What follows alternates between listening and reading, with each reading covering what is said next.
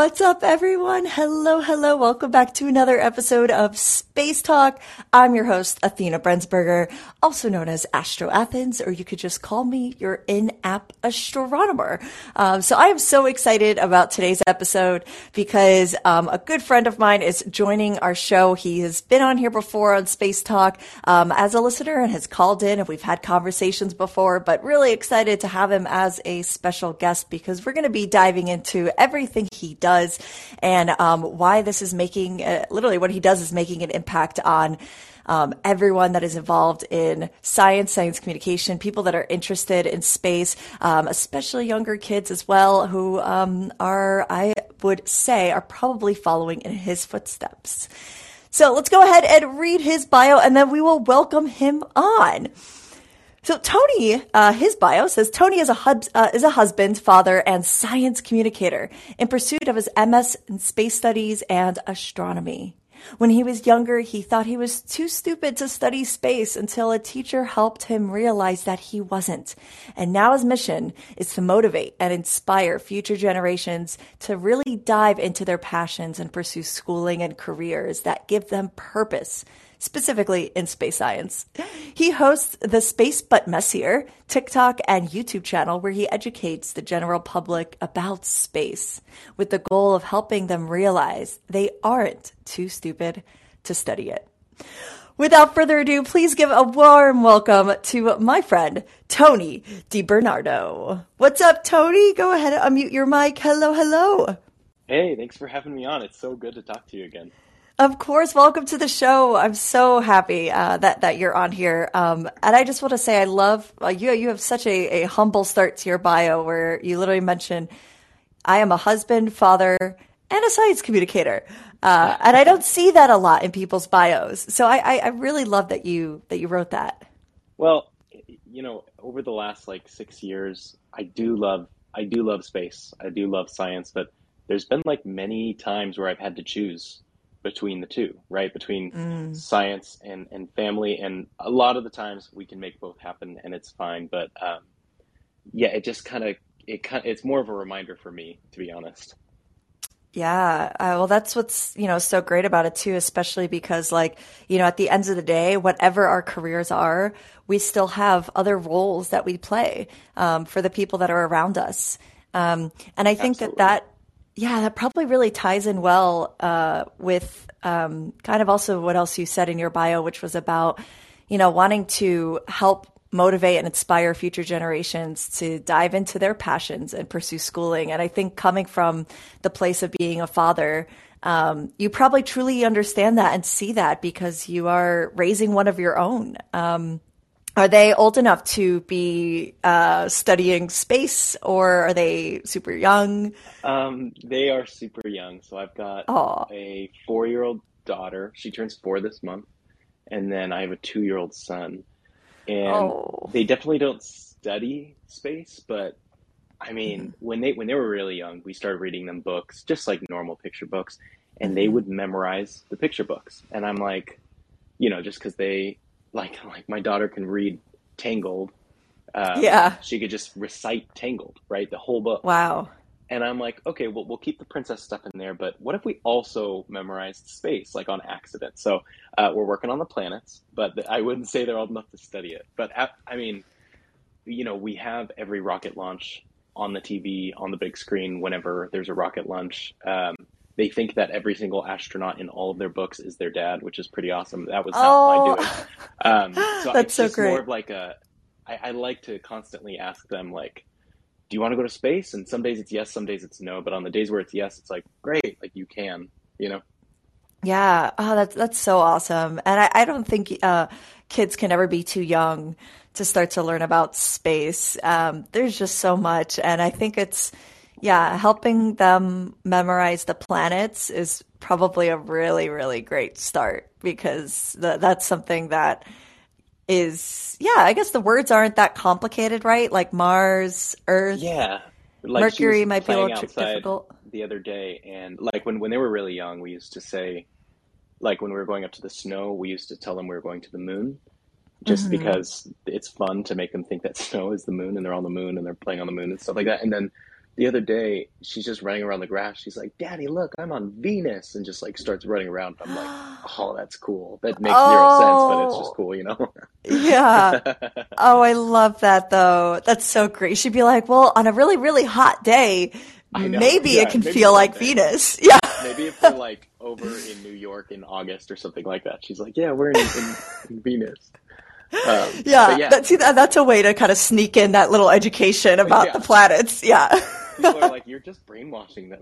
No, I mean, um, if it's it's not. considered brainwashing to like have them learn about space at a young age, I don't think There are that's a worse bad things to thing. be brainwashing them, but we're not going to get into that, are we? Exactly. No, we're Yeah, not. no. So let's get into you a little bit. So as we're talking about space, just for you personally, like, why is space interesting to you? Like, just why space in general? And kind of how old were you when you first truly realized that space exists and is something that interests you? Well, it was really late in like I'm 30, not a Hmm. long life, but it was late in my life where I discovered it. So when I was growing up, like in middle school and high school and college, I wanted to be a musician. It's really all I wanted to do. I started drumming in middle school, and then I joined a drumline and marching band, and like played drum set in the jazz band and stuff like that in high school. And then I really just kind of wanted to do that.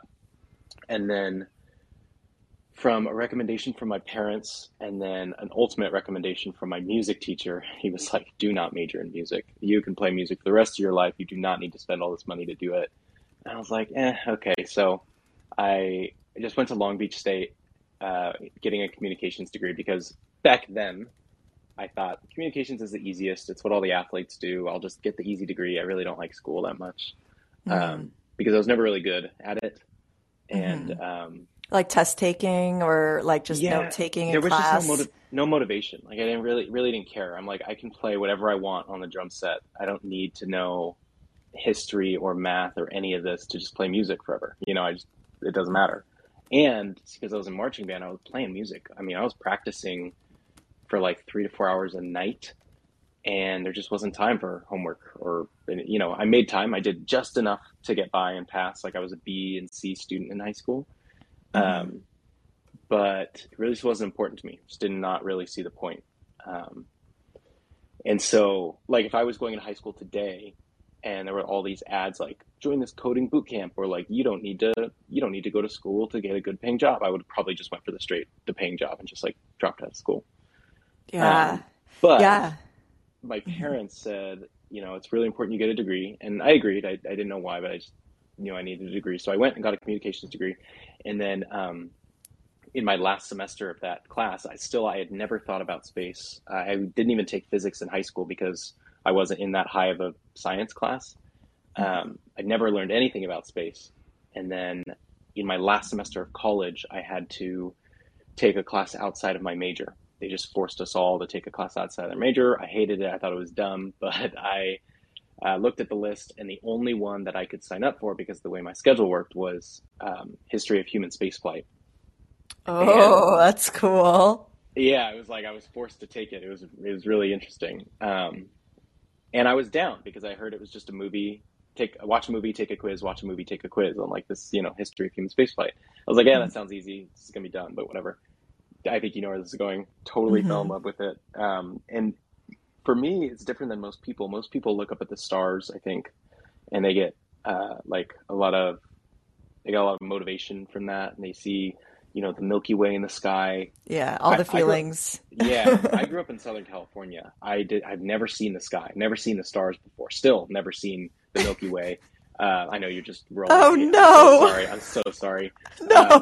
But I I still have feel never bad for seen it. you. Yeah, We gotta change that. We gotta change it. I agree. But it was just like these videos we watched about the history of human spaceflight and everything we went through, all of the programs, NACA, NASA, relations with Russia, working with Japan and ESA, and all of this stuff, and the people that died and everything we went through to eventually get up into space. And so that's what initially sparked it, I think. Now it obviously goes much further than that, but that was my first exposure, and I think that it was, it definitely piqued my interest in the beginning.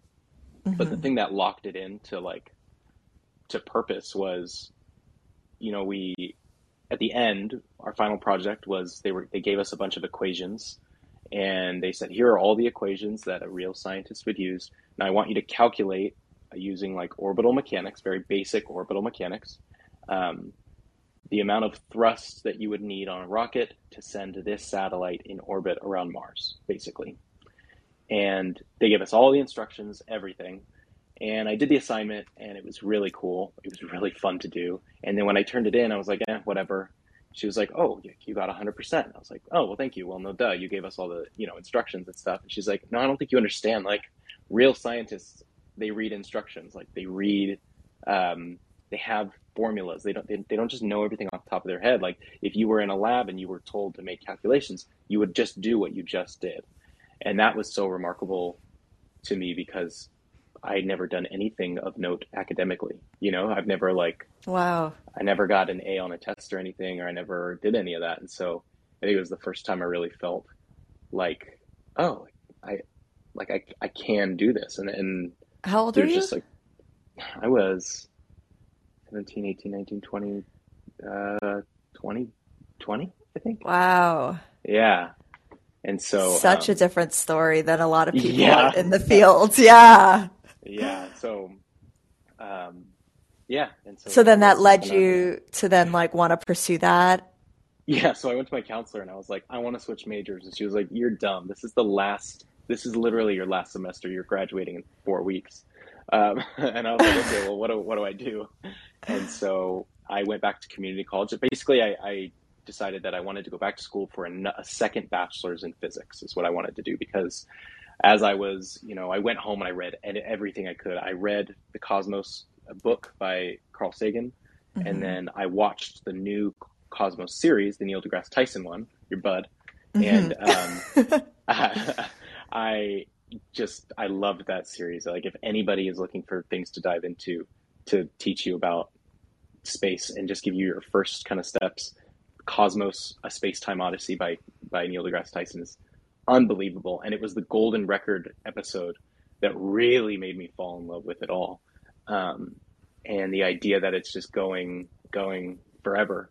And so when I learned about all this stuff like black holes and dark energy and dark matter and everything we don't know yet, I really felt like, hey, even though I'm 20 and I'm really late to the game here, which I'm not, but I thought I was, there's still so much to discover. I feel like there's room for me. I feel like there's something to do here. It's not just, you're joining something where everything's already figured out, Does that make sense? Yeah. And so, yeah. And so I went back to school. I took my calc and physics at community college, and then I applied for a bachelor's program. And yeah. And that's where you're at now? Is that what you're doing? Or you got your second bachelor's in physics and now you're doing because are you doing your master's in? I'm doing my master's. Yeah. It's a really complicated story. So I'll do Spark Notes so it doesn't take up the whole conversation. But that's what we're here for. Tell us the whole story. No, and I think it's good too, because it's such a roundabout way to getting a degree that, yeah, I'll just tell it. And basically, I got accepted to Long Beach State for their physics program, and I was really excited. We went out to dinner to celebrate. And then my wife, I think she was my fiance then. Yeah, so my fiance at the time, we got engaged in March, and then I got my acceptance letter in April for an August start. And she basically had to have a really hard conversation with me. She was like, listen, we decided to start a family, and we decided to get married before this space stuff, which I love, she loves and supports. But she basically said, when you are in school, you're at the library for 14 hours a day. So that second time, so when I went to college for the second time, I was there all day, man. I could not put down my calc and physics book. It was so exciting. And that's why I always love to make sure people are exposed to these things, because if you're not motivated to do school and then you finally find the thing you want to do, you have an endless spring of energy to study. Right? It's just insane. And so she was like, I don't really see you ever in school. So I was wondering maybe you can defer and we can just spend our first year of marriage with you not in school. I And see. Yeah. I was not super happy school-wise, but I definitely respected it. I was like, yeah, you're totally right. I kind of disappeared for 6 months there, and then proposed to you. So it's like kind of a jerk move. So yeah, so Yeah. No, I I get that. deferred, Hmm. and we yeah, basically I wanted to go back, and they I couldn't find something that worked with my schedule for the Long Beach program, and it was really expensive, and I was just like trying to figure it out. So I found an online program, and I called them and applied, and as soon as I applied, they got back to me and they were like, "Hey, why are you applying for our bachelor's program?" And I was like, because I don't have a bachelor's yet in physics." And they're like, "Yeah, but you already have a bachelor's and you have all this calc and physics. You should just do the master's program." I was like, "What?" And they're like, "Yeah, just Wow. do it." And so now I just started their master's program, and I started it, I failed out of it, and then I restarted it, and I'm almost done. Wow. So how long was that time period where you started it and then you said you failed out of it, so you then Yeah, probably so redid it. So was like a year in total I or think just it one was like semester? early 2018 I started it, and then that's when I was really active with SpaceButMessier. You know, we've been married for Hmm. 2 years, a year, and then we were pregnant at the time, which was really exciting. And in June of that year, I got a big promotion at work, um, a promotion I was not qualified for. It was very, very stressful, and they wanted me to work over paternity leave, which I was like not happy about. Oh But it was our only gosh. source of income at the time, right? So I kind of Yeah. had to. So I got a promotion. Then 2 days later, my wife goes into labor, and Wow. yeah, and she was in labor for 49 hours. It Oh my was gosh. it was crazy. We didn't sleep Oh, for 40. It was insane. Anyway, so wow. she's a rock star. That was insane. And then she's basically on bed rest for a week, you know, because she's recovering. And then 2 days after my daughter was born, I have this massive flare up for something that I learned was called Crohn's disease, which I did not know I had. I was just like I was doubling over in pain. Stomach pain was insane. I couldn't keep any food down, and it was just like Oh a my lot of gosh. weird symptoms. Basically, we were both on bed rest for like 2 weeks after the baby was here. It was crazy. And so, Tony, I'm so sorry. I had no idea. no, you know what? It's all resolved now. It's all good. I've been symptom free for 3.5 years. I'm so good in that Oh, regard. But that's back good. then, like that all kind of life kind of got turned upside down, and I failed out of my master's program. And so it was a really kind of dark time of Well, there like, was so wow, much happening at the there's same so much. time. Yeah, it was like, Yeah. but also I would say it sounded like even though it was a dark time, it also was pretty bright too, having your first child and even though there was so Well, much happening, but you got to yeah. bring life into the world. You know what? And I don't want to put a downer on this too much, but you'd think so. Um, Hmm. but and I think it was because of the fact that all of that stress was around the pregnancy and labor and all that. But Hmm. when my daughter was born, I experienced extreme postpartum depression. Oh, And wow. for those of you that don't know what postpartum depression is, or that it can happen to a guy, is basically you just your baby is born, and for unknown reason, you develop severe depression, like that chemical imbalance that just can't be reasoned with. Um, and so I didn't really want to. I don't know. I just didn't like my daughter. I had the Oh, feelings of not liking yeah. my daughter. I had the feelings of not wanting to be with her, and so it was totally dark. And so um, now, since then, I have, started therapy. I've really worked on mending my relationship with my daughter. So a lot of these things I'm talking about now, I do not struggle with. But yeah, that whole thing happened, and I had to drop my master's program because it's like Crohn's, new baby, school doesn't matter, work hardly matters. And Right. so yeah, it was just a crazy time. And so I basically put down Space But Messier altogether because I mean, what is science communication if I can't take care of myself? Really, So yeah, yeah. um, so yeah, that was that. That was that whole thing. It took me a while to feel like I could restart the program, um, but yeah, Wow. And then you came out on, obviously a brighter side now with how not only is your daughter older, but now you have a son and now you're back in your master's program and sounds like there's yes, not as heavy amount of stress load. What about the job that you were at? Did you stay there or did you end up getting new work? yeah. Good question. I ended up getting promoted from a like just an entry-level customer support agent all the way up to a vice president of customer success at this company. And that was so stressful because I was not qualified for any of it. And it was just this startup that didn't know what they were doing. And they kept promoting me and putting more responsibility on me to where I was like, you know what, I've had enough. This is dumb. And even though the money was great, I was so stressed all the time and it was making my proms bad. So I went to another company to say like, oh, well, maybe it's just the company. But I went to another company and tried the same thing, and it wasn't the company, it was the job. And so through that whole process, I had been making videos for SpaceButMessier. And so serendipitously, now I'm a religious man, so I don't think it's serendipitously. I think there's another reason, but very, very coincidentally, in that time, a company reached out to me and said, hey, we saw your SpaceButMessier videos. Can you create content for us? We're a marketing company.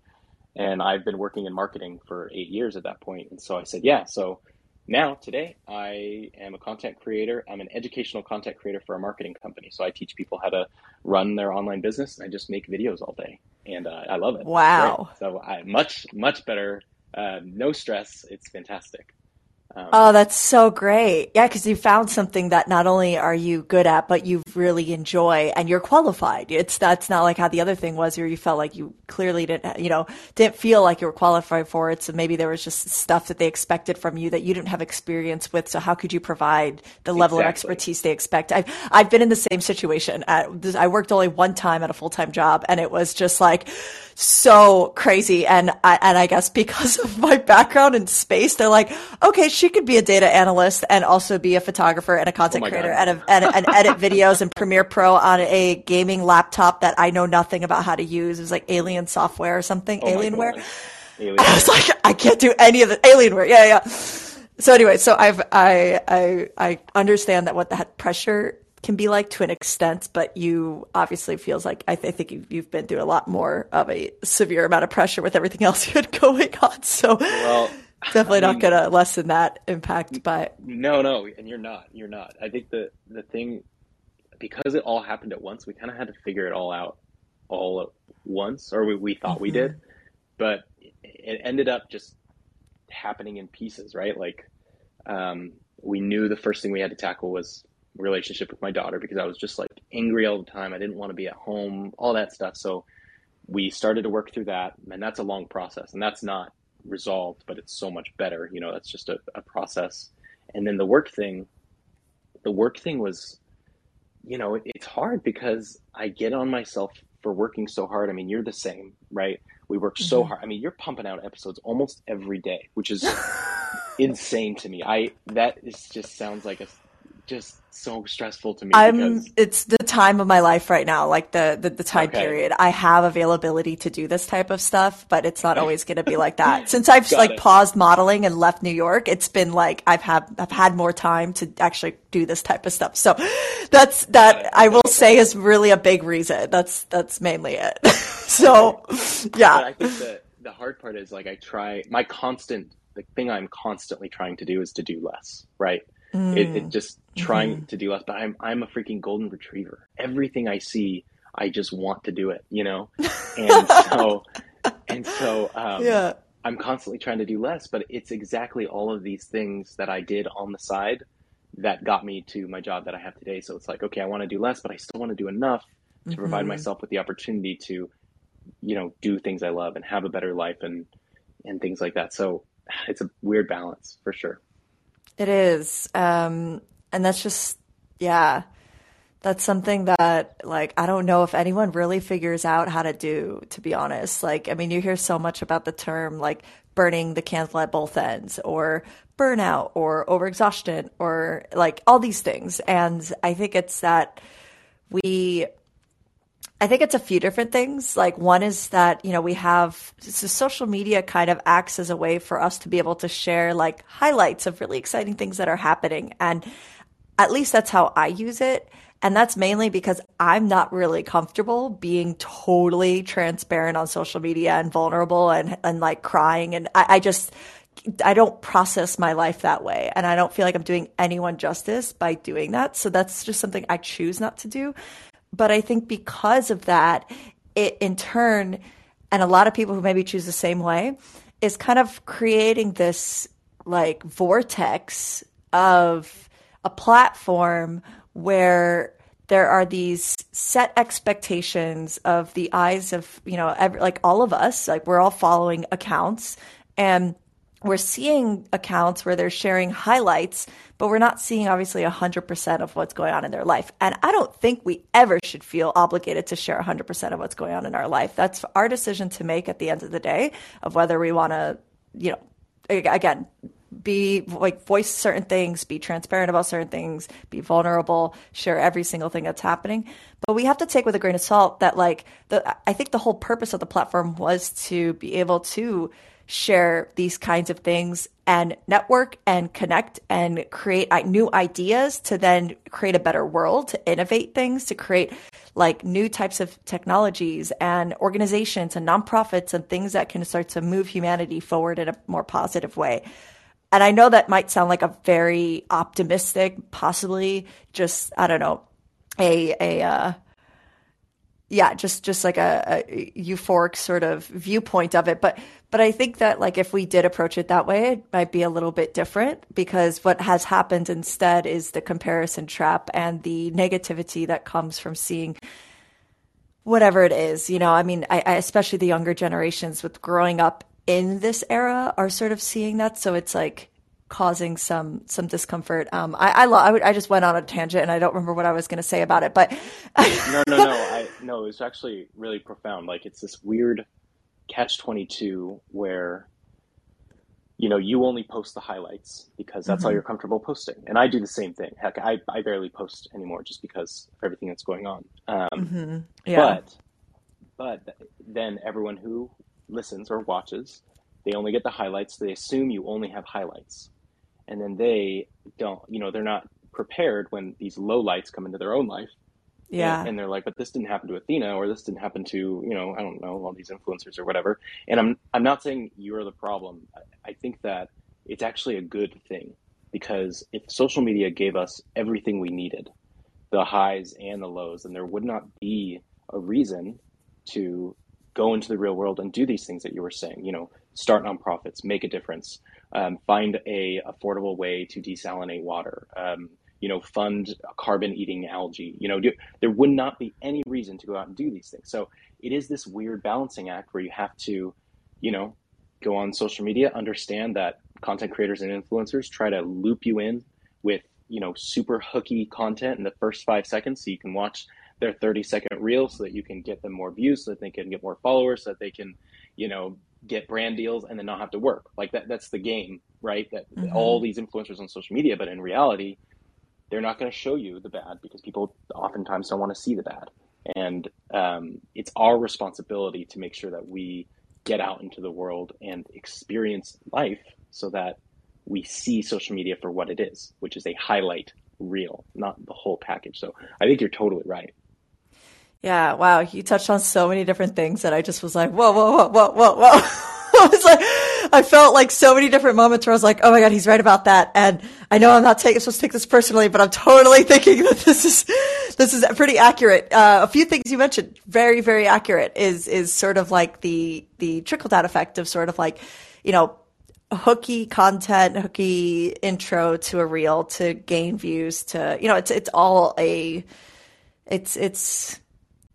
program. It's all, a like function, a flow chart of thing that we utilize as a tool. But I think that a valid component that was left out of sort of that system you mentioned that kind of ended on brand collaborations so that they don't have to work. I think that one step further is just sort of like the overall like arching purpose of why I do this in the first place. And like kind of going to sort of like what was your purpose for starting SpaceButMessier? Because I'd be kind of curious to sort of, I guess, explore, as like both of us are doing science communication and both of us are doing content creation and different kinds of ways and stuff. And I would be so curious to sort of hear like what was a big inspiration for you to start that and to launch that? Because if we lose a sense of that when we look at different content creators or, influencers, whatever term we really want to use, then we end up losing sort of just the essence and the purpose behind that human who made these things. And we look at it as purely a transactional thing when it isn't necessarily always that. Because if that were the case, I think we wouldn't really see, we wouldn't see stuff being made for free, or we wouldn't see. I bet we'd have a lot of people just sort of take their accounts down when they're feeling like, depressed or upset. And there had been times where I was like, I sort of just really want to go dark for a while and sort of see just for myself personally. But then I'm like, we spend so much time building up this brand or whatever it is that we have for another purpose, to take it somewhere else, because it's not just about kind of getting at least to me, the end product isn't sort of I think where you left off, which was about the brand collaborations. I think it's a much bigger thing for a lot of people. So what would be that thing for you, and what kind of started you to create SpaceButMessier? No, first of all, I'm glad you brought this up. That was a horrible place to land. And I do want to clarify. When I say, get brand deals, they don't have to work. Now, there is a influencer economy that annoys me. There's 5% that I'm going to touch on right after this, I promise. That is the good stuff. But because I work in marketing, I just see a lot of I just want to get followers. I just want to get people to pay me a bunch of money so that they don't have to work. I see that, and it's really discouraging. Now, for me, and I know for you as well, it's more of, I want to partner with brands that I believe in, that believe in me. And eventually, maybe there is and tell me if I'm wrong, there's a possibility that I could make enough of an income doing this to where I don't have to work a separate full-time job, so where I can put all of my energy into this. And that's mostly what I mean by don't want to work, because right now I work 8 hours a day for some other company, on top of everything. And they get all my good hours, and then all of my exhausted hours go to space communication. And so that's mostly, does that make sense? It does. I will answer your question. I'm just curious. Okay. Yeah. It does make sense. And you were going to continue on another thought, right? Because I don't want to come in with another thing, but I'm writing it down so I don't forget. I'll just go back. Yeah. The reason why I started all of this was, so if we rewind a little bit back to, we were engaged, I got accepted into a bachelor's program, and then we got married. And I decided not to go to school. I was talking to my wife, and I said, hey, I'm loving being married. This is very fun. We have sleepovers every night, right? It's super fun to be married to your best friend. And I had to be honest with her, though. I was like, I got this rush of purpose and inspiration, and then it just stopped.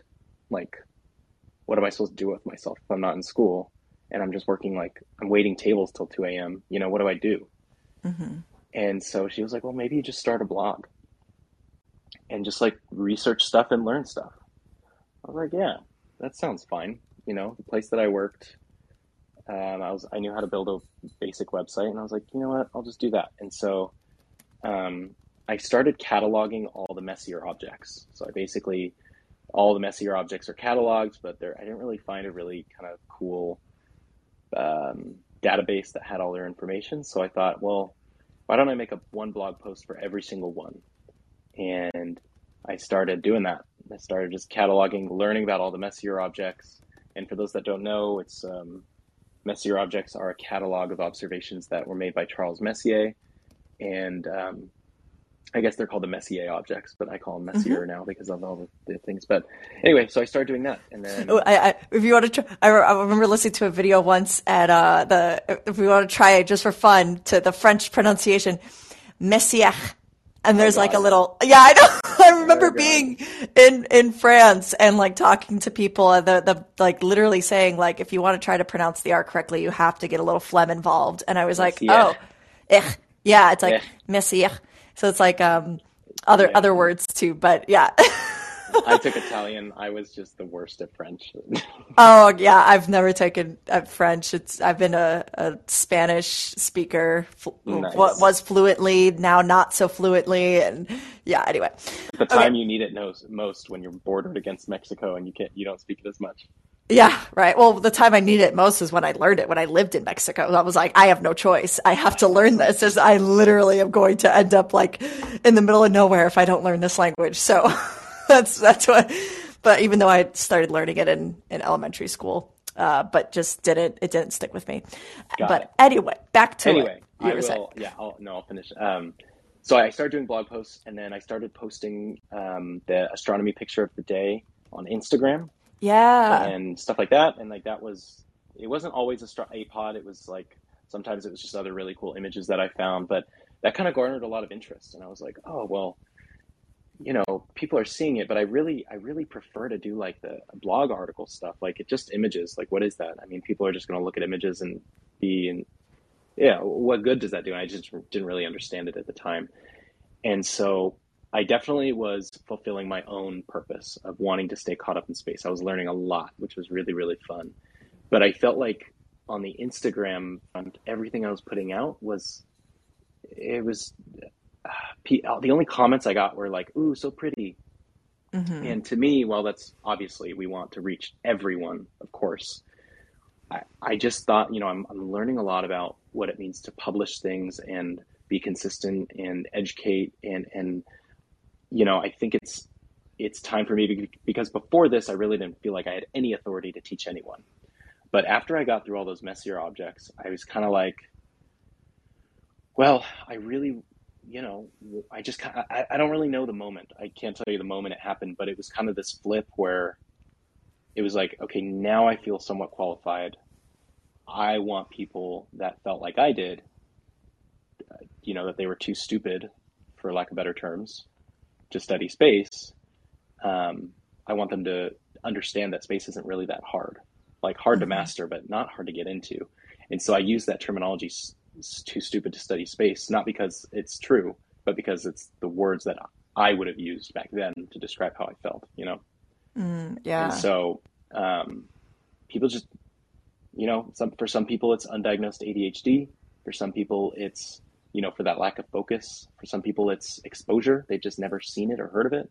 For some people, they just think that everyone at NASA are like superhuman robots and they'll never attain that level of brilliance, when that's really just not the case. They're all really smart people, but that's because they worked hard, And so there's just so many factors that keep people from studying space and science, and they just end up in these jobs they don't care about, kind of unhappy. And this isn't everyone, but this is where I would have left that, ended up. And so I don't know. I just want people to understand that they can, Have you ever thought about starting a foundation? I don't know what that would accomplish. No, I'm listening. Tell me about what that would do or what a foundation really is. My understanding of what a foundation would be, and I mean, I think it's something you probably would be better, like, I don't know, maybe looking more into or finding someone who might have done it, because I've never made one. But I guess the reason that just came to my mind was sort of like, well, what's a way that you can like directly affect, like basically what you said is like, to help or talk to people who like maybe feel like they might end up being led astray from what they feel their calling or purpose is, or what they're really passionate about or interested in, because of these other fears, like you mentioned, like undiagnosed ADHD or stress or unable to focus or assumptions that everybody is much smarter than them, or, because I also felt like this as a child. And so I think that like, well, if we were a kid again, like what would have been really helpful for us? Like what I think about is like when I was pulled out of class because I needed to learn separately than the rest of the class. And I don't really share this often, but like I had to do like separate after school programs. I got an extra 2 hours on the citywide exams and stuff like that. Wow. And I don't exactly know why. I don't think it was necessarily scores. It just was like, I was just so excited about so many things that I guess I just was like distracted easily. Not that I know of. I don't know of any like diagnoses that I have or anything like that. And I don't truly feel like it was something that would have helped me or would have been any of any purpose to me to have known as a young child, because I probably would have been put on some drugs. And I'm really glad that I didn't end up going down that path, because instead I really took a lot of like mental just strength and training in boot camps and really, really difficult things just to try to get myself to be like, hey, I actually could really focus like really well, and I have to just sort of work on this. And I do catch myself still getting like that sometimes. But reverting back to being a child is like, well, imagine if there was, a foundation that could work with schools that like provided mentors, like a select amount of teachers that like would actually be able to, start to introduce what you're saying to kids at a young age of like, like small things about space, like small little kind of samplings of like what it is that they could explore through like workshops. And then if there are children who are like, I'm not doing well in math or I'm not doing well in these things, but they express interest, they can fill out like a survey or something like that and say like, I really think that what I learned about today is cool. And I'd really like to maybe pursue it. Is your math good? Maybe not. Maybe it is.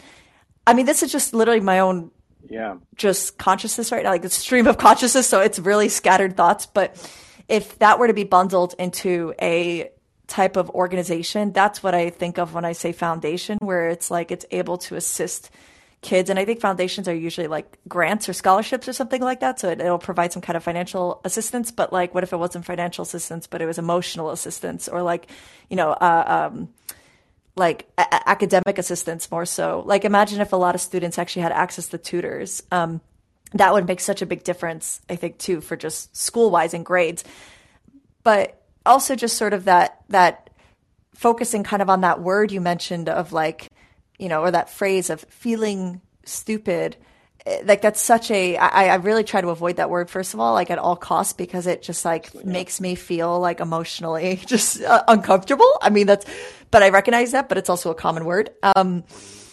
So the way I think about what the foundation might look like would be like, with everything that you know and everything you've learned and everything you just shared on this podcast, like imagine if that were somehow tied into some kind of like innovation or some kind of product or service that you could provide to people. Sure. And I'm going to go a little bit further to tie into the thing that I wrote down for note taking. This is why I don't think it should ever be shamed upon for people to want to just make money. Because the whole purpose of why I like really started to grow, I was like, I got suggested to make a blog as well. Like you were suggested by your wife to say, why don't you start a blog? I had a very similar suggestion to me when I first started this. I had a modeling manager who became kind of like a social media, like a manager for all my other stuff.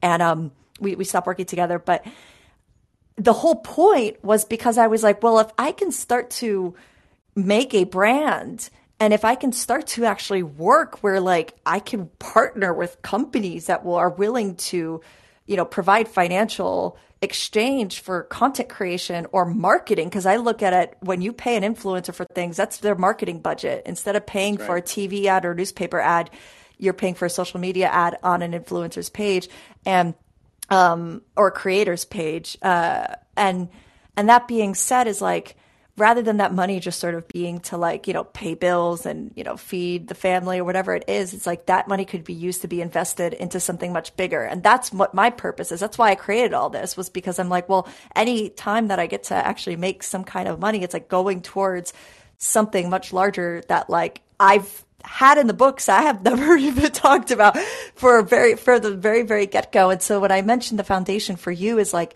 that just I think would be such a wonderful thing that like if you at all have a passion for or interest in, or even like that's something that you'd even want to do, that's something that I just thought about that could be like really valuable to, I'm going to quote your bio real quick, but to like motivate and inspire future generations to really dive into their passions and pursue schooling and careers that give them purpose. I will say,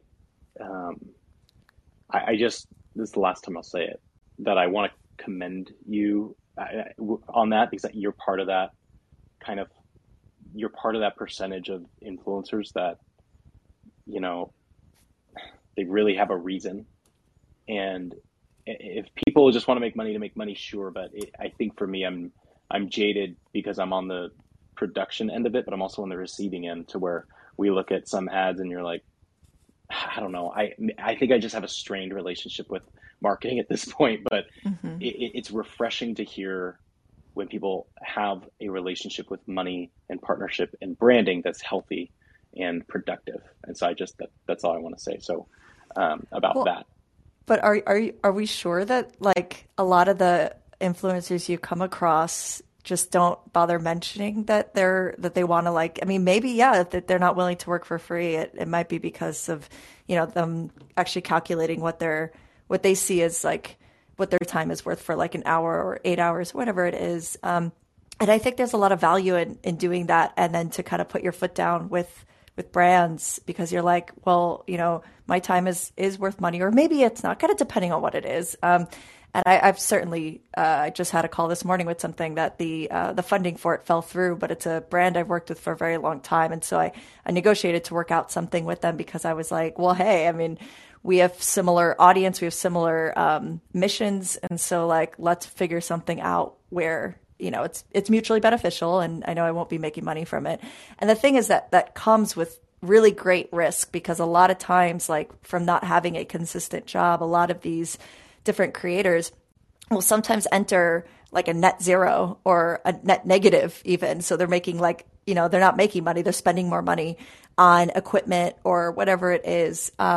And it's a risk. I mean, sometimes it's not something that you can do, I would say, as, a parental figure, for instance. So like, I know for you, it's really responsible. And I love that you are working for this other company, because even though you're saying that you'll spend 8 hours working for them, that's something that, like, you're not just doing for you, you're also doing for like your family, and you're also doing for also yourself, because you're learning, I'm sure, probably more skills and more connections through this. So I think everything sort of has like a really good value. But as far as just the money thing goes with other influences, I'm sure there are people out there who are just like, I just want to make a bunch of money because I'm lazy or whatever it is. And can you really blame them? I mean, it's because money is this thing that's just been made by people anyway, and it's become this socio thing, this society thing. But anyway, I'm sorry to ramble here, but no, I'm kind of glad you're rambling and going on these tangents, because I think I do have a lot to learn in this area. Like you make a really good point about, like, who am I to judge what people are going to do with their money? And I know you weren't being like on the offense at all, but I still learned while you were talking. It was just kind of like, I have this desire for everyone to have a heartfelt, real reason, selfless reason to be an influencer. And that's just not the case, right? And if people want to make a ton of money, they absolutely can. Now, I'm spoiled because the influencers that I follow, like you and some other people, I know exactly what they want to do with money. Like there's this girl on TikTok, this woman on TikTok who, says she makes posts and she says, hey, I just want you guys to know I'm doing some ads coming up. They're paying me this much. I'd like to put this money towards X, Y, and Z. If you would interact with these ads, that would mean a lot to me, because that is you supporting, these causes or whatever. And I really appreciate that. But I think that the thing that discourages me about it is not necessarily, yes, sure. I've come across some influencers that really put a bad taste in my mouth. Of course, that's kind of where it all started. But I think the part that's hard for me is I'm actively trying to motivate kids to, if they like science, go into science, things like that. Whereas I have really close friends who have kids, and they're like, anywhere, I think, one of these families that I know, their 10-year-old wants to grow up to be an influencer. Yeah. And so, yeah. And had a feeling you were leading towards that. Yeah, I've heard it too. And I don't need to harp too much on it. I think there are some cool things about that. Like some kids want to grow up to be streamers and like game streamers. And hey, if you love playing video games, find a way to be happy. But I think I'm just afraid of where it's leading, maybe. Yeah, you're right. You have such a valid point about that. The first time I think I heard about this is when the first time I ever really like kind of taught kids that were really young. It was a sixth grade class, and I had asked them what they all were interested in doing one day, possibly when they start to grow up a little bit more. And a lot of them were saying YouTubers and streamers, Twitch as well. And I wasn't sure how to respond to it because I felt two different ways. I felt what you're kind of saying, where it's like there's a slightly negative kind of feeling of like, is that really the kind of future that we want? But at the same time, I was like, well, I do that. Right. And I have another kind of mission behind me at the same time. But also it's like, I think that I try to remind myself of this a lot. I don't know enough of like what the future holds or really what's going on to, I guess, like sort of be the arbiter of that. Yeah. Or like be a little bit, for sure, judgment is good. I think that judgment is helpful. Critical judgment that's what science is based on, right? It's like we have to be able to judge experiments and figure out the outcomes. Absolutely. And I think similarly, that's when it comes to judging others. It can be useful sometimes. It can be very detrimental sometimes because it can be incorrect. And that's sort of the issue. We can't always base things off of our sort of human intuition or emotion because it can end up being incorrect. But I think that so with that being said, I try to imagine like, okay, so I don't know what the future holds. And maybe by their generation, this is going to be a whole industry that actually shifts the education system to its core and its roots.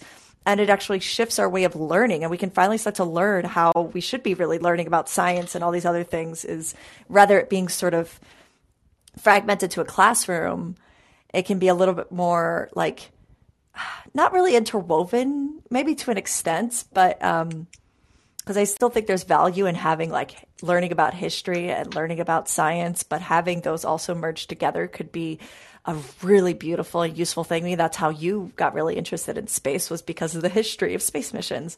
Yeah. So I don't know, but let's get back to like asking you questions instead of me going off of my own tangents. But I think I love this conversation. Me too. I'm loving having this conversation. I will say I love the idea of a foundation. Just to wrap that idea up to. I did start working with a nonprofit.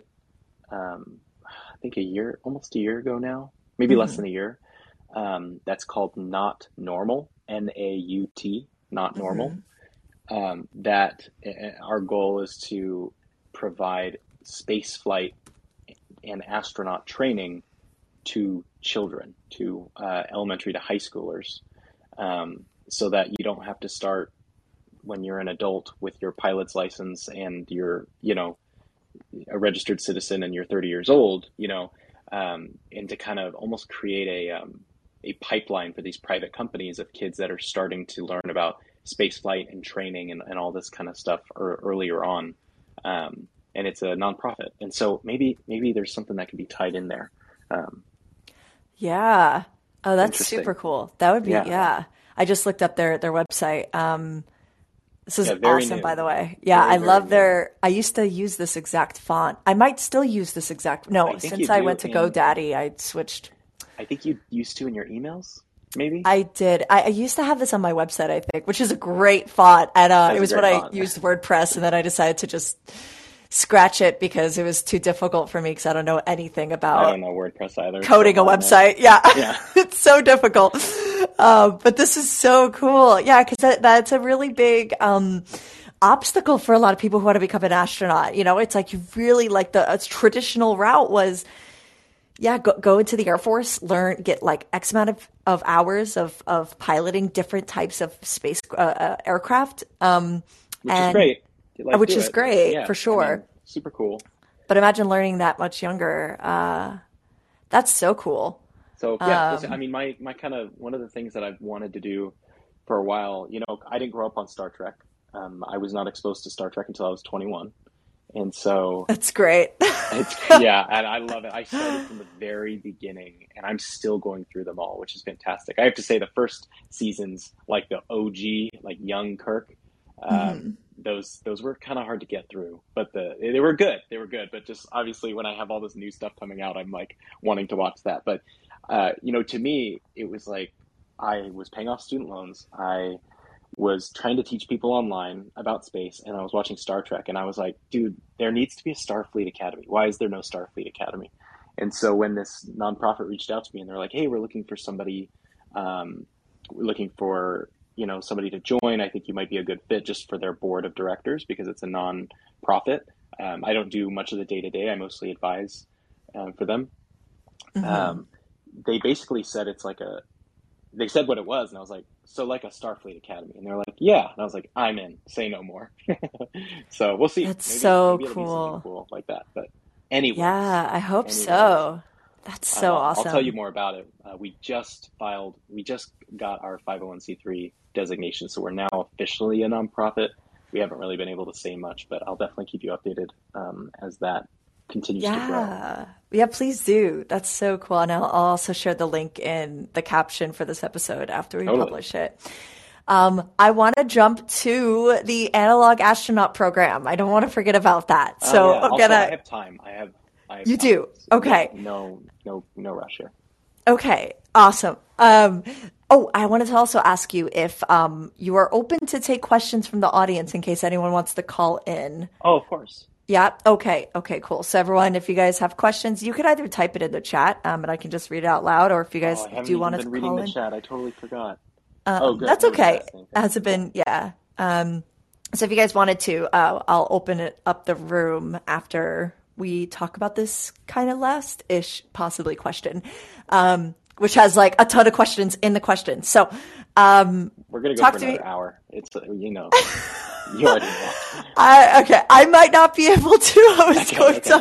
I was going to take a 4 o'clock meeting. I already pushed. I was like, hey, I knew this would go a little bit over. I was like, let's push a little bit later anyway. And I was like, I want to talk to Tony for like as long as possible. So, but actually, if it does go for another hour, I'm happy with that as well. Or we could always bring you on a second time to Oh continue the gosh, twist my conversation. arm. Twist my Yeah. arm. So this analog astronaut program, I really want you to sort of tell me about it, but I guess the first question will be, what is an analog astronaut mission? Yeah, so analog astronaut is really cool. Something, you know, Athena asked me if there was anything that I wanted to mention on the show, and I was really like, no, let's just have a conversation. But there's one cool thing that I want to share because it is really cool. Excuse me. Um, Basically, being an analog astronaut means that you do everything that an astronaut would do to test out technologies, experiments, and living conditions, except you do it on Earth in a habitat that is a simulated habitat on Mars or the moon. So, specifically, because I go to American Public University or APUS, American Public University System, we have a chapter in, oh gosh, I can't believe I'm butchering this. American Institute of Aeronautics and Astronomy, or AIAA, and I should not be butchering that, but I'll look it up. Don't worry. basically I got you. okay, what that allows us to do is send 4 students on an analog astronaut mission to live in a simulated lunar habitat or Mars habitat, which is basically just a inflatable habitat on a college campus. And we live there and we do missions and test technologies before they're used in space. So there are astronauts that have been analog astronauts, but we are not necessarily trying to be astronauts. We're not training to be astronauts. We are testing things that the astronauts will be doing to make sure that they're safe and to see if they'll work and things like that. Got it. Okay. And I also looked up the American Public University, the ARG, the Analog Research Group. What was the Yes. other acronym you were looking for? Is that it? It's the American Institute of Aeronautics and Astronautics, AIAA. Okay. And so it's Okay, kind of cool. it's like a society that has clubs and chapters in different universities and things like that. And so you could be part of AIAA anyway, but it's our partnership with That's them that so allows us to cool. do this. Yeah, so the University of North Dakota has an inflatable lunar habitat on their campus. And so we go up there once Wow. a year and do that. And so this year I am helping with communications and social media because I volunteered because I like doing communications and social media. And they had a Hmm. bit of a job posting to where basically, our team is in the habitat right now. They're actually in a blackout right now where we're testing their processes and our processes here on mission control as if they had a communications blackout for 24 hours. So they cannot talk to us. We cannot talk to them. Only if there is a dire medical emergency can they reach out for help. But we are not communicating with them. But basically, it's a 2-week mission, and they're doing some really cool stuff. So one of them is heading up an experiment to develop EVA, like contingency and rescue protocols. So EVA is an extravehicular activity. It's basically like a spacewalk. I know you know this, but for everybody listening, so they're testing different like sleds or toboggans to ferry unconscious astronauts on if they get knocked out. So they're testing all those things and literally testing things like, how can I drag this thing in my spacesuit? Is this even feasible? So that these aren't the kind of things that the astronauts have to worry about on the moon, where it's like, oh my gosh, why didn't somebody think of this? I have to bend over and pick this guy up. I can't do it in my suit, kind of deal. So they're doing a lot of that stuff. What a funny thing. I never even really thought about that either. It's just like, how do you even like bend over in like EVA suits, for instance? Yeah, I mean, you assume that like NASA just, it's part of their R&D, right? You assume they just create the spacesuit and they have somebody internally test it and then they do all that. But NASA contracts a lot of their experiments out to these analog groups. There's one I can't talk about, but it has to do with plants that NASA is having this team do. So they're testing something with growing plants in a simulated regolith, which is really cool.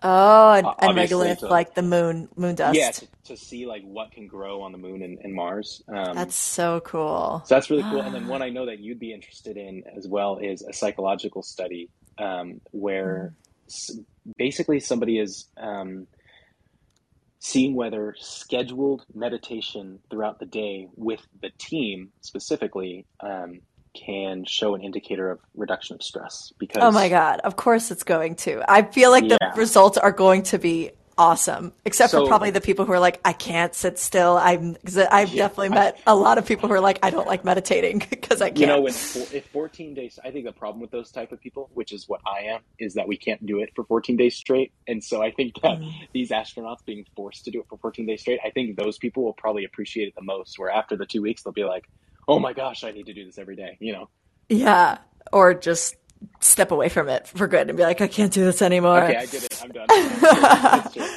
Could you check the link I just sent in the chat? Because I think that's the habitat I found. It's on the blog of UND, University of North Dakota. If you scroll down in the blog a little bit, there's a picture of the inflatable lunar Mars habitat. Have you been to it? I have not been to it. Yes, that is it.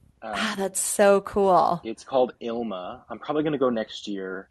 I've never been an analog astronaut. I've only been on the mission control side, but they do offer us to have us there. Obviously, we have to pay for our way out, but they do offer to have us out there to like train with the analog astronauts for 2 days while they get ready to go into the habitat.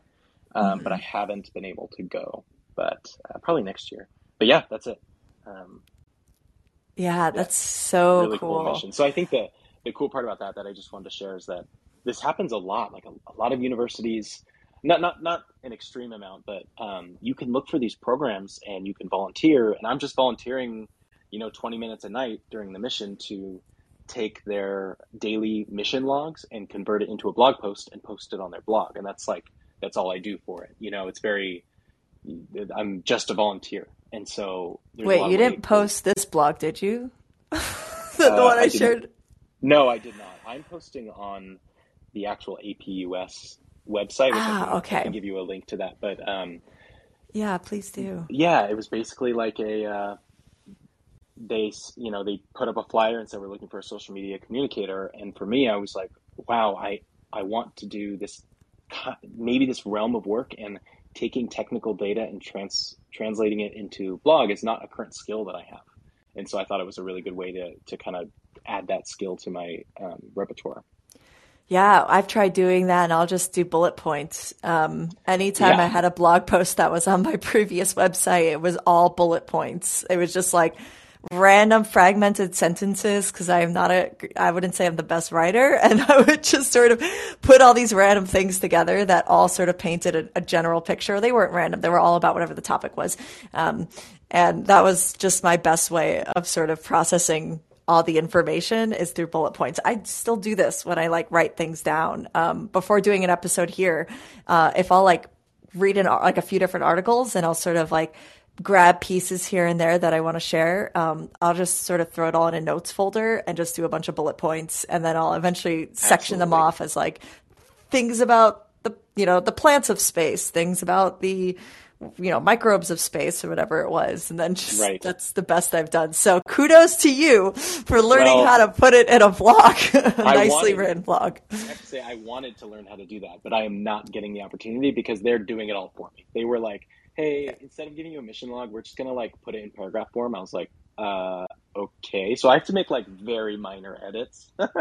So I hear you. I mean, I don't have the skill yet, but my resume thinks I have the skill, but I don't have the skill. But if anybody wants to like catch up on analog astronauts and is interested, you can follow that Twitter. It's at APUS_analog. And we're just going to be posting a lot of the blog posts, but we did a couple live EVAs where they would actually go out onto the grass or the lunar surface and like do their EVA, and they do them live on a Zoom call and you can join in, and it's actually really cool. So if anyone's interested, there's that for you.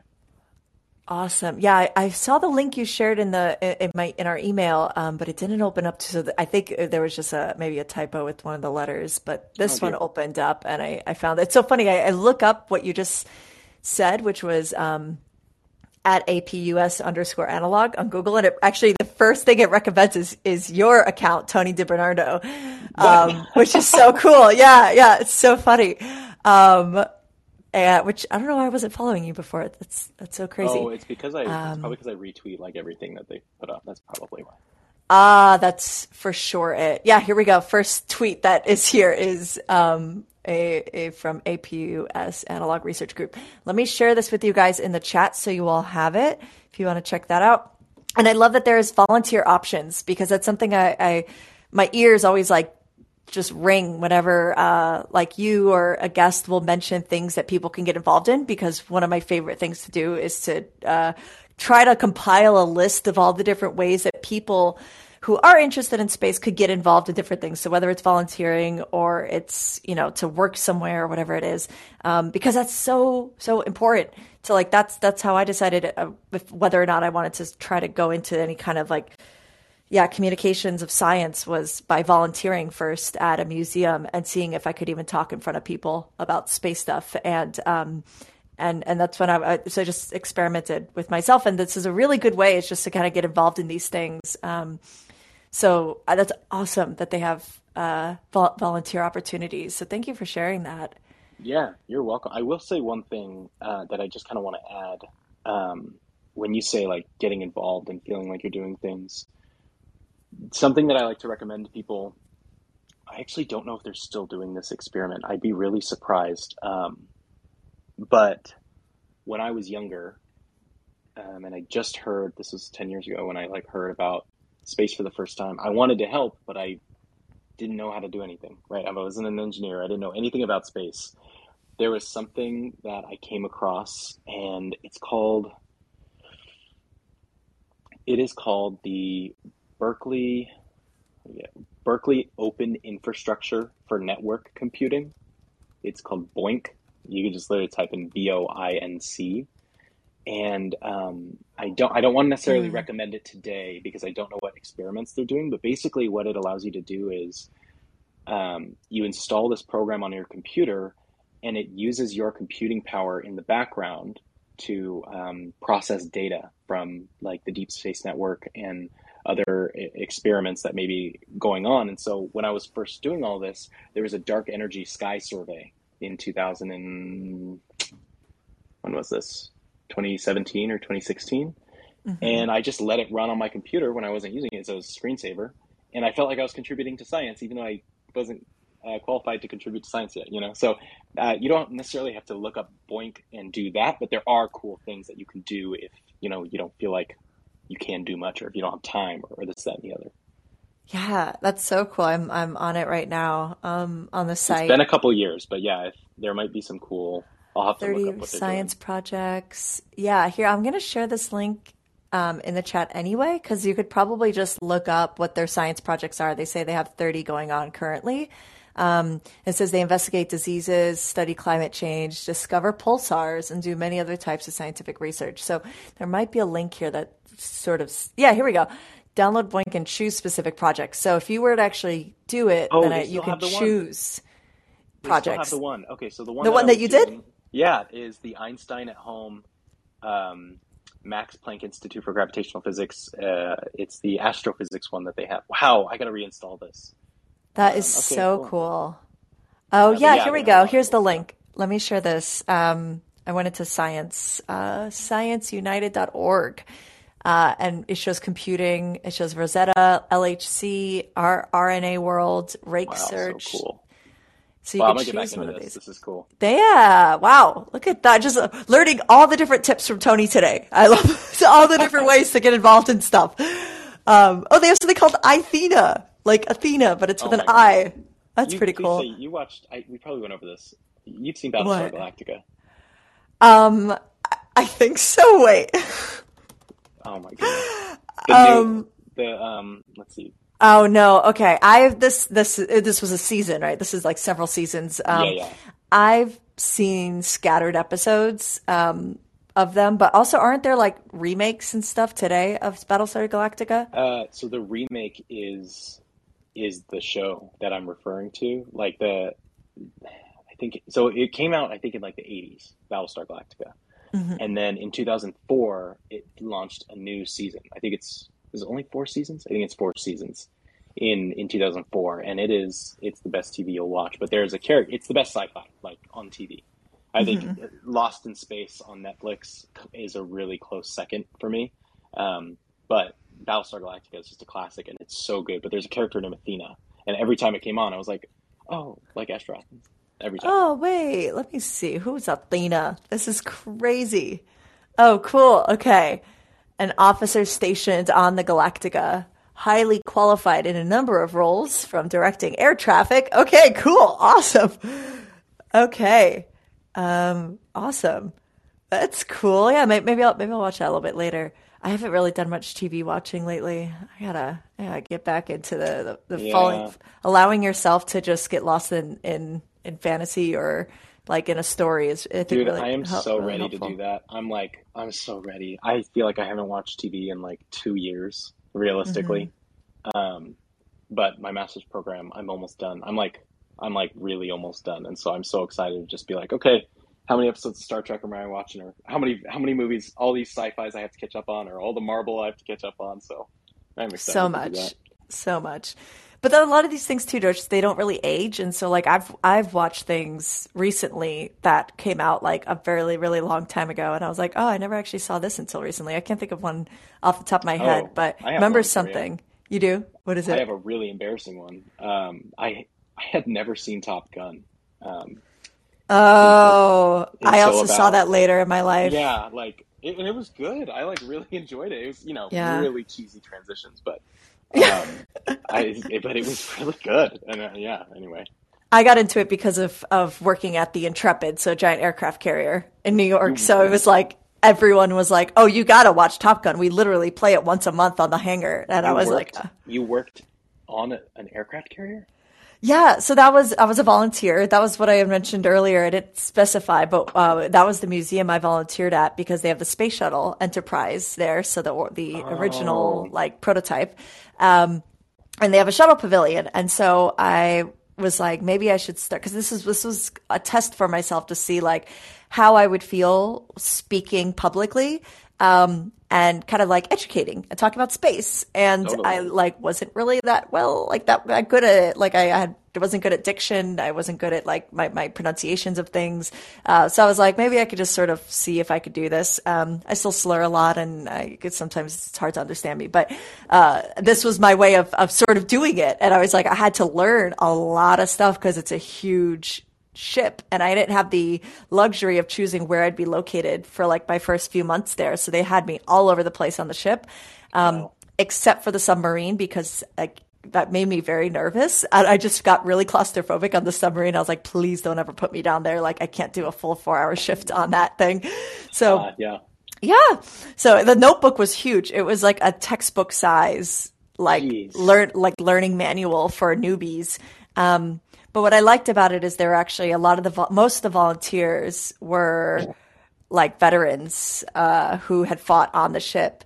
So And cool. just sort of like hearing their stories, but also sort of their perception of war was really interesting. And that was what was, Wow. it sort of stood out to me the most because like, yeah, that helped, I think, sort of shape a very different view or outlook on that. I mean, overall, I just don't think that, I mean, war is not, I don't think necessarily ever a good thing, and you just better to have peace. It's always better to not want to, or not ever feel like you have to, protect people or land or, family with the result of having to kill others. I don't think that's really a good thing, but, hearing sort of what their views were and what they were going through and like basically the mindset of the United States at this time, when a lot of them were like the Korean War and Vietnam, probably. Vietnam. There were some, not a lot, mainly just because I think a lot of people who fought during Vietnam are just not too well today. Yeah, true. Some of them are, but I think just physically, also emotionally, there's a lot of PTSD from that. So I don't think I didn't really come across many, maybe like one or two people, but a lot of them, yeah. So they were just, they just learned a lot from them. And they knew the ship like the back of their hands. Like they'd be totally comfortable and fine sleeping on that ship again. And a lot of them were like in their 90s. So goodness. I was kind of a rare case of a volunteer, this like 25-year-old girl at the time. I'm not 25 now, I was 30, but this was like, it was really fun though. It was definitely a good experience. And every time I get to see a battleship somewhere, I'm like, I need to go on board and Oh, that's so cool. just, yeah. But I want to kind of go back for one more question about the analog astronaut program is what's in your opinion or your knowledge of how the missions happen, how much would you say does this actually prepare someone for going to space or another planet? Yeah, really, really good question. I think kind of to answer alongside of it first, one of the reasons why I really like these kinds of missions, or at least telling people about these missions, is because space is really hard. Like we know this, and there's so much preparation for these missions to the actual International Space Station and to lunar missions.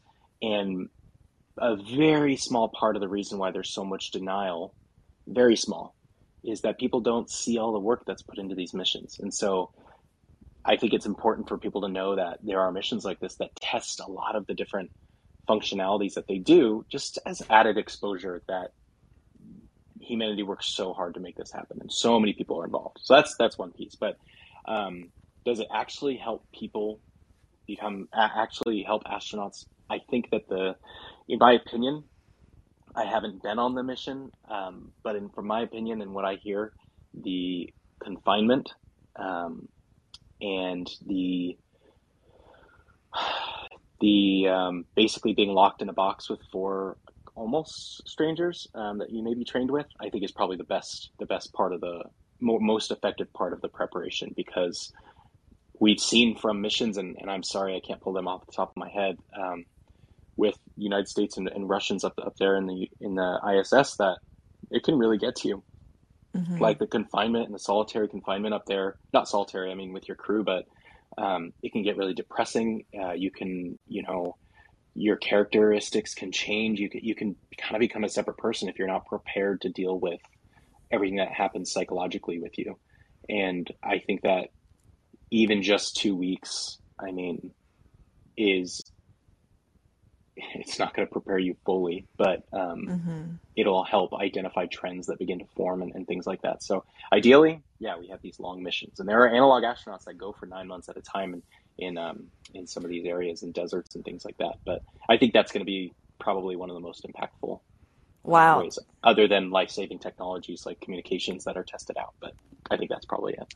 9 months. I didn't realize there were missions that long. Well, yeah, and I mean, like analog missions, I mean. Yeah, no, totally. But you think about it, and NASA. For those that don't know, I have it up. Hold on, I have it up right here. Is it high seas? No, it's the press release from the 17th. NASA seeks comments on Moon to Mars objectives. So basically, they published their objectives for the Mars mission that they want to do, where 2 people will go to Mars, and it's going to be a 500-day trip.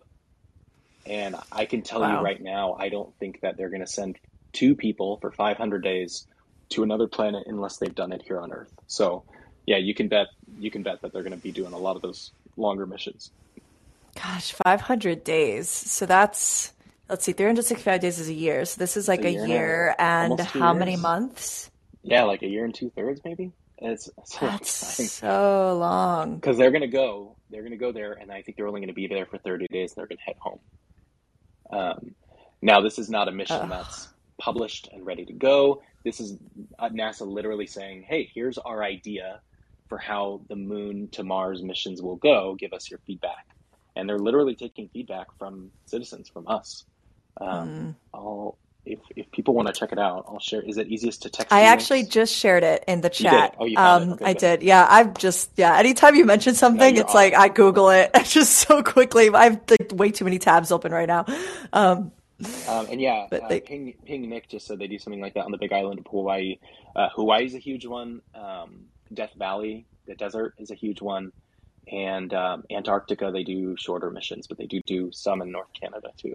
Wow. And from what you know, because you probably know a lot more than I do in this, you said that it was was it 90 days was the longest one that we've had so far? I did not say. Humanity? I do not know. No, you didn't. Yeah, I'm not sure. I'm curious. Yeah. I'm just going to look it up. I'm going to race you to it. Log mission. Although I guess the longest space mission was when Scott Kelly was in space, right? That was that a little over a year? That was 365 days. I know is kind of what the documentary is. Isn't there a Russian woman who has a longer one than him? Or no? Let me see. Here, you look up the analog one, and everyone else, if you guys could find this before us, let us know. We're looking up the longest analog mission that's been done here on Earth, and then the longest space mission of like one person who's been in space. So I found that, the first thing that pops up just when I Google it is 340 days for Scott Kelly. He holds the record for the longest U.S. space flight. So let's see. Longest worldwide. No way. Valentina Tereshkova had the longest? Oh, no. She was never mind. I know she was the first woman, but I was like, whoa, what? The first and the longest. Oh, that would have totally blew my mind. Yeah. Here we have Mark Vandy High completed a single mission aboard the International Space Station for 355 days on March 30th of 2020. This on NASA.gov. NASA's astronaut Scott Kelly, final mission abroad. Okay, so who is this person? Let me look up his name. See where he's from. He is a United States Army officer. So I guess he's also a U.S. astronaut. Yeah, he's a U.S. astronaut. NASA astronaut Mark T. Vandy High. Okay. So I guess those have been like the longest, but it's such kind of just then estimating that a year is the longest we've really had a human in space. I mean, but that's So I will say High Seas, which is the one in Hawaii. Mm-hmm. They had people spend 365 days in there to simulate a Mars mission. But then the only one over that is the Mars 500 mission, which had people from Russia, Italy, and America. Let's see. I found it as well. And for serious. 520 days. Wow. Amazing. And that was in June 2010. Yeah. 2010 they started. March. Yeah. So it looks like we've done that, but it was 5 dudes. So wait, I'm seeing women here in this picture. Here, I just shared the link in the chat if you want to see it. It says crew from 4-month Sirius 19 mission stand outside. Okay. Well, I guess 4 month is so there short. were 3, that's not Yeah, there Yeah. were 3 Mars 500 missions, and they all grew in the amount of days. Um, Wow. I'd be curious to see how adding two genders would change that dynamic. That'd be interesting. Gosh, yeah. I can't even imagine just, yeah, physically how my body would feel. Oh my Just, goodness, I know. I would probably, and I've said this before about like whenever I would like go to space, I imagine myself like maybe it'll happen when I'm younger if it's, more of these like shorter flight, like Blue Origin um, and SpaceX Hey, Athena, would you go on a Blue Origin flight if you got a ticket? If you had the opportunity yeah, today, would why you go? not? Yeah. Are you like concerned about safety at all? Um, Like for Blue Origin specifically? what I guess I feel like with their mission it's so much more straightforward. It's just like an up and down. So I guess I just thought it wasn't really too because they're using stuff that's been done. They're using very similar I don't know, like engineering, I would say, or kind of just mechanics and a blueprint of a very similar thing that's been used for a really long time, even the Apollo missions of like going up, releasing the space capsule, it float for a second, and then it comes down with a parachute. So I didn't really see it as much as like too like risky, I guess. I'd prefer to do like what Cyan Proctor did, which was like orbit the Oh, Earth for 3 days on a Crew yeah. Dragon, which is like, that's cool. But if I got offered, Like tomorrow, like I might, hey, tomorrow you're flying to. I mean, you're not flying gosh, because you're already in Texas.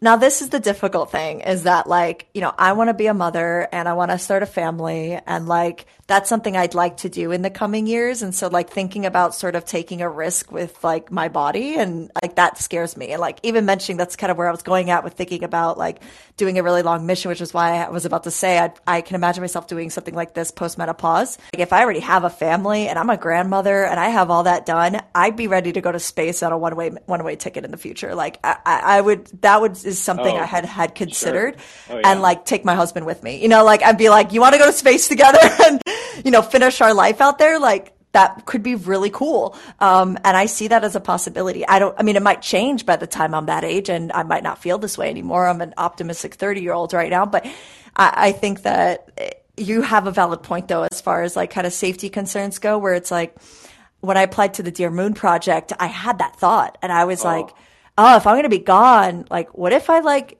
what if I like, obviously if I get pregnant before that, or if something happened, not that that's anything on the agenda currently, but like hypothetically that mission would be in hypothetically, 4 years. yeah. And so, or I guess 2 years now. You'd have a 1-year-old, a So 2-year-old, or then what whatever. would I do? Yeah. Like if I was in your position, I wouldn't because I feel like I really owe to my family, to raise them. But also it's different for each person because, that's kind of the beauty too of partners is having another person there as well to both of Totally. you raise them up. So yeah, it's a tricky answer because now But you really brought up a valid point. you personally would go on a rocket tomorrow if you were offered one, Oh gosh, I don't. or I was so tomorrow quick you to would say go to yes, like but prepare or something like that. to where? Like the rocket doesn't have to be tomorrow. You'll still get to train and like Right, get yourself ready right. for 3Gs or whatever. I think I would probably still say yes, just because the percentage of the human population that's had the chance to do that, I feel like to say no is something that like I would always have in the back of my mind for the rest of my life. True. So I probably would say yes. And I don't, so what would be the safety concerns with Blue Origin? What do I not know about? Is their track record not as good? I thought they had quite a lot of successful flights with their most No, recent. they they have successful flights. SpaceX has successful flights with humans on board. I say SpaceX has a lot of successful flights without humans on board, but you know what I mean. The idea of you actually going on a rocket that's not like a NASA rocket. I don't know, like I think Hmm. that to me it's still safe, but NASA's the one that's been doing it for years and years and years, and I think it's more of like a non-tangible fear of commercial companies just started sending people up. You want to be on the seventh crewed flight ever on Blue Origin? To me, that scares me as a kid. Oh, So I I'm see just what you're curious. saying. I'm just curious how you felt So you asking wouldn't somebody who you really wouldn't wanted look to at know. it as like what the rocket is then? Because like I would look at it as like the launch vehicle. So rather than kind of generalizing like NASA, I would say like, well, what is the launch vehicle? So like Saturn V had a lot of missions and the space shuttles had a lot of missions. But if you're constantly having changes of policy, changes of budget, changes of all the bureaucratic stuff that comes, unfortunately, with such a massive space agency, it can run into a lot of problems for just the brilliant minds of people who are trying to actually just do their job and make it happen and make the rocket be its thing. And because it's been delayed so much, it raises concern in my eyes to really trust the vehicle until I see it do several missions over and over and over again. So I would not want to be on the first mission. For something like that. But for these other rockets that NASA's had that have done several missions, Atlas V, Delta Heavy, Delta IV, all of these, because they've had so many, maybe I would trust it a little bit more. But again, that's just me. And also I'm coming from a place of not as much knowledge in this stuff as people who actually work on the spacecraft development, who work on the rocket development, who I kind of wish were on the show right now to just to tell me off and be like, hey, there's a lot more you don't know about this rocket, because I'm not a rocket scientist. So I will actually, I will take up on that moment of sort of self-recognition. Say, you know what? And that's why I asked, because I'm not a rocket scientist and I don't know, like, is it rinse and repeat, or is it a really hard technical marvel every time they launch? You know, I think it's somewhere in the middle. Yeah, I think it's closer to a technical marvel every time, but I don't know. Yeah. I was just, we gotta talk to some of the really cool like SciCommers on social who actually, because I think so. Joan, if you know who she is, I think her account is the female engineer, I believe. Oh yeah. Yes, so she worked on I think SLS and I think another spacecraft as well, and so that's why I was like, I really, I don't want to. Yeah, sort of speak without even knowing these things, because I don't know left or right of how these things are developed. Whereas there's people, like her and several other people who actually know these things and could better sort of help us maybe make the decision or judgment of whether or not to sort of trust our lives in the hands of these rockets. Totally. Sorry, though, I cut you off. Were you going to say something else? No, not at all. No. I was just curious if you would go on a rocket. What about you? Would you go to another planet or celestial body as well? Yeah, 100%. So for me, I have not been given the opportunity to get on a Jeff Bezos rocket. Sorry, it's hard for me not to call it that. A Blue Origin rocket. So much more than Jeff Bezos, of course. I have not been given the opportunity, but I was given the opportunity to apply to win a seat, kind of like a sweepstakes kind of thing, to win a seat on an upcoming launch. Mm-hmm. And for me, I'm having this really intense internal struggle of like, maybe it's improving science. I don't feel like I'm doing a mission. I'm just going as a tourist to like go up into orbit or to touch orbit and come back down. And is it worth the risk of strapping a rocket to my back in case, I would leave my wife with two kids and my wife's pregnant with a third. And wow. Well, congrats on that. Thank you. It's exciting. Very exciting. Yeah. It's happening. But so for me, I'm like weighing the possibilities of, do I just even apply? Because if I apply for something, I apply with the conviction that I will get it, because that's the only way I'm going to do a good application, right? Not like a prideful thing, just like I want to do a good application. And so for me, I've just been struggling. Like without kids, I would do it in a second, right? But it just changes things when they're so young. So I don't know. But if somebody said we want you to be the first boots on Mars, it's just so. Having your name in the history books is not worth widowing your wife, So I don't know if I would do it. I still don't know.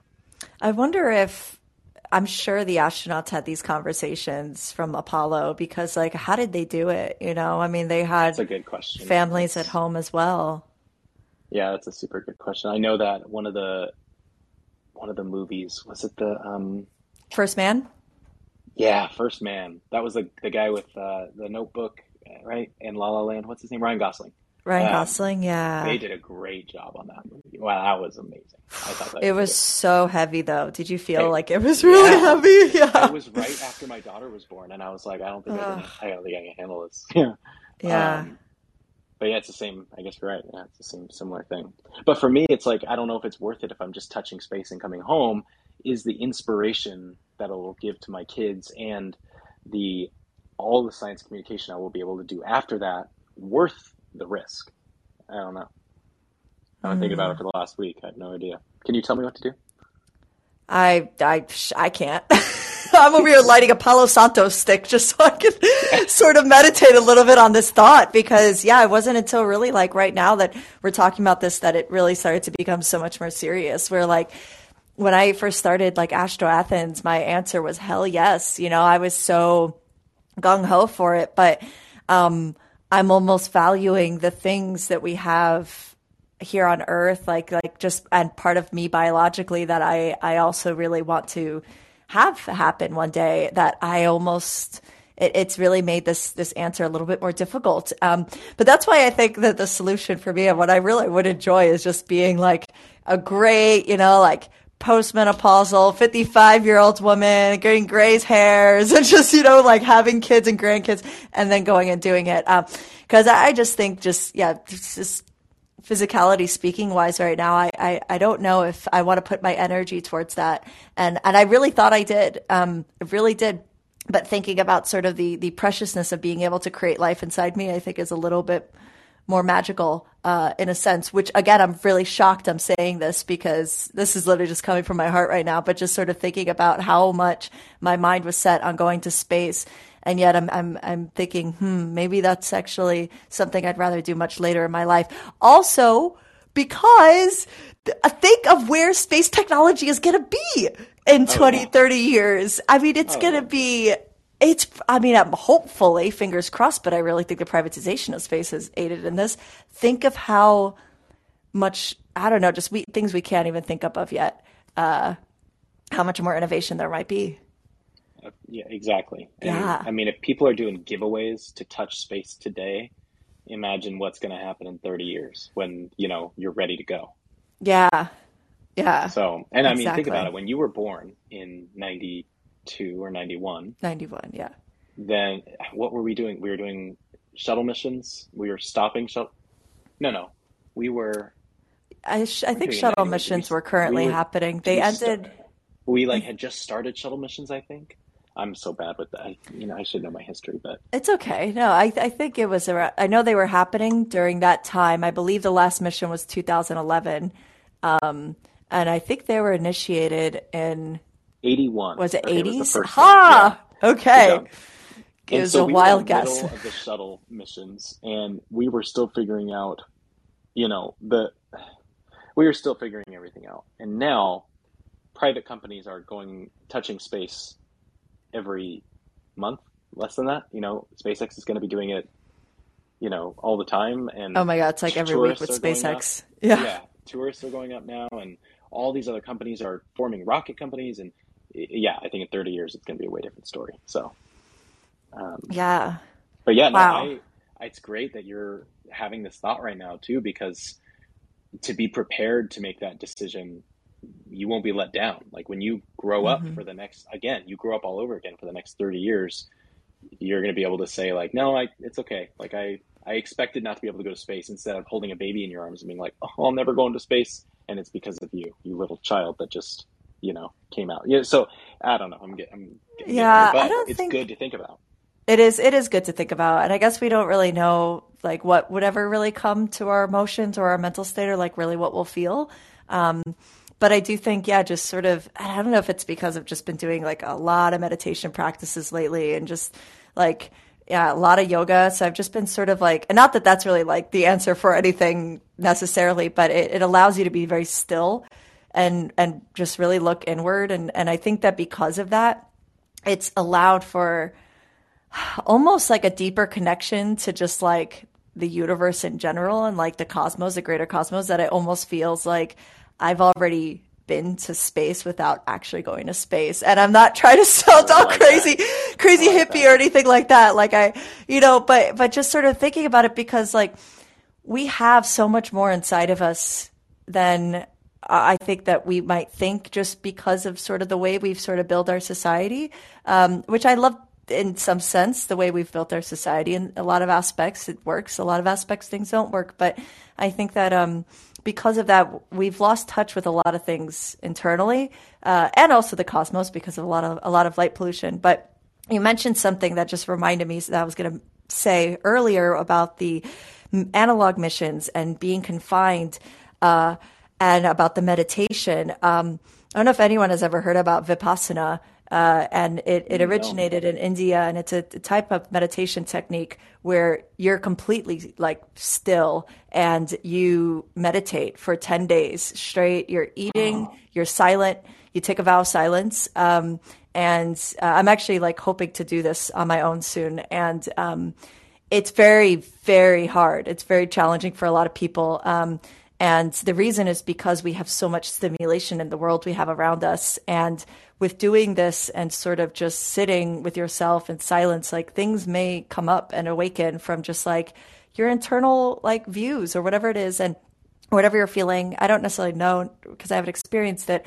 But that being said, is that when you're confined in quarantine on a 500-day mission to Mars, if you have been able to gain this strength of a mental state and be able to then, like, if you realize you can't just walk it off, because how many times do we get upset about things or a situation and you just are like, I need to just walk it off. You can't go anywhere. I'm going to go be in the sun. I'm going to go soak up the sun. You can't do that in space. You'll die. Well, you can't physically, but you might be able to achieve that like in a mental state by just sort of allowing yourself and not, I mean, and I'm sure it's really difficult. I haven't even been able to really do that for myself, but I think that it's possible. And so I think that if we can start to train more individuals to do this, and I love that meditations are being introduced to kids in schools, this might be a good way for astronauts to be able to withstand those missions. I want to do a whole episode with you on meditation, but I'd love to. I promise. We got to do like an Instagram live together or something, and talk about that. Yeah. I will say though, so 100% to everything you said. I want to be respectful of your time, so I do want to. You as well, for sure. Yeah. No, take your time. Seriously. Okay. Have you seen Moonshot? Cole Sprouse. I have not. Just came out last year, I think. Oh, Cole Sprouse, like Sweet Life of Zach and Kid. Yeah, Sweet Life of Zach and Cody. So the dude came back and did Riverdale, and yes, I remember that. Right? And so, anyway, I heard of the show. I got my dad's password to HBO Max because that's how I do it, and somebody told me to watch Moonshot, and so I did, and it's basically about this kid who is obsessed with Mars. He's obsessed with going to space. And obsessed. And it's Cole Sprouse. And he just knows everything about space. And he's not getting high enough marks to like go to the Mars program because it's in the future and you can go to Mars and work there and stuff like that. And basically there's this conversation. This goes back to what you were saying about maybe not needing to go to space because you've already been to space, or you've already felt like you were in space, like cosmologically. And one of the things, he's basically having a conversation with this woman who's kind of like asking him why he's so obsessed. And he's like, why are you so obsessed with Mars? And why are you so obsessed with going to space? And he's like, because it's just so beautiful in space and all this stuff. I forget exactly what he says, but she basically looks at him and she goes, they're in the spaceship, and she goes, what's wrong with you? And he's like, what are you talking about? She goes, you live on the most beautiful, brilliant piece of creation that we will never be able to replace or rebuild in the next billion years. And it shows Earth like a pale blue dot. Oh, and I just looked at it. I have goosebumps right now. Oh, I just got the same. And it was just one of those things, like, we're on a spaceship right now. Like we're in space right now. We're experiencing all of that. Like we're in it.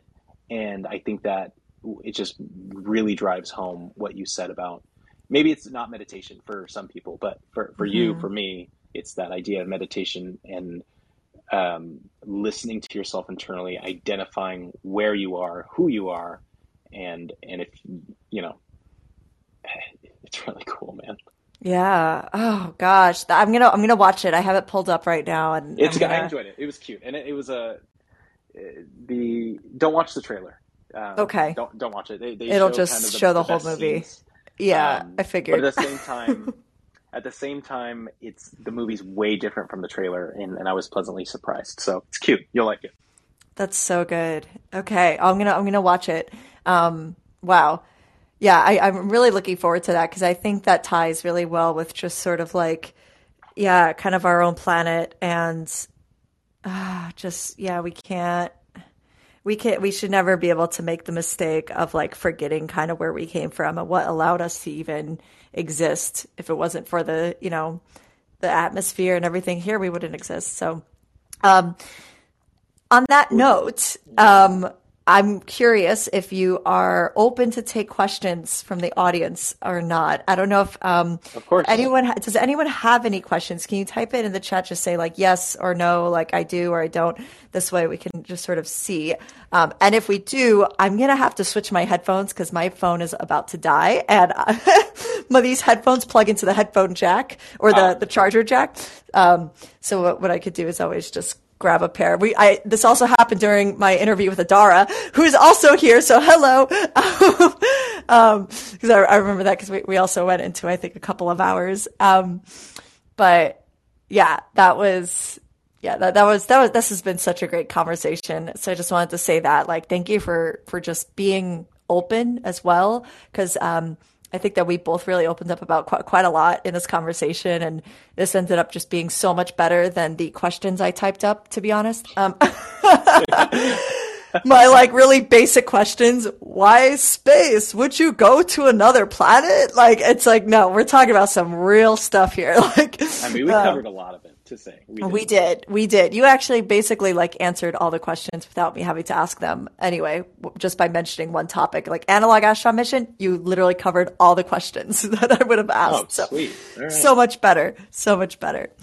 So what I'm going to do is I'm just going to go ahead and just open up the room just in case anyone wants to tap the call-in button, even though no one wrote in the chat if they had a question. Otherwise, I will also go through the chat and just see if there was anything here. I just followed Adara. That's so cool. Your bio's so cool, Adara.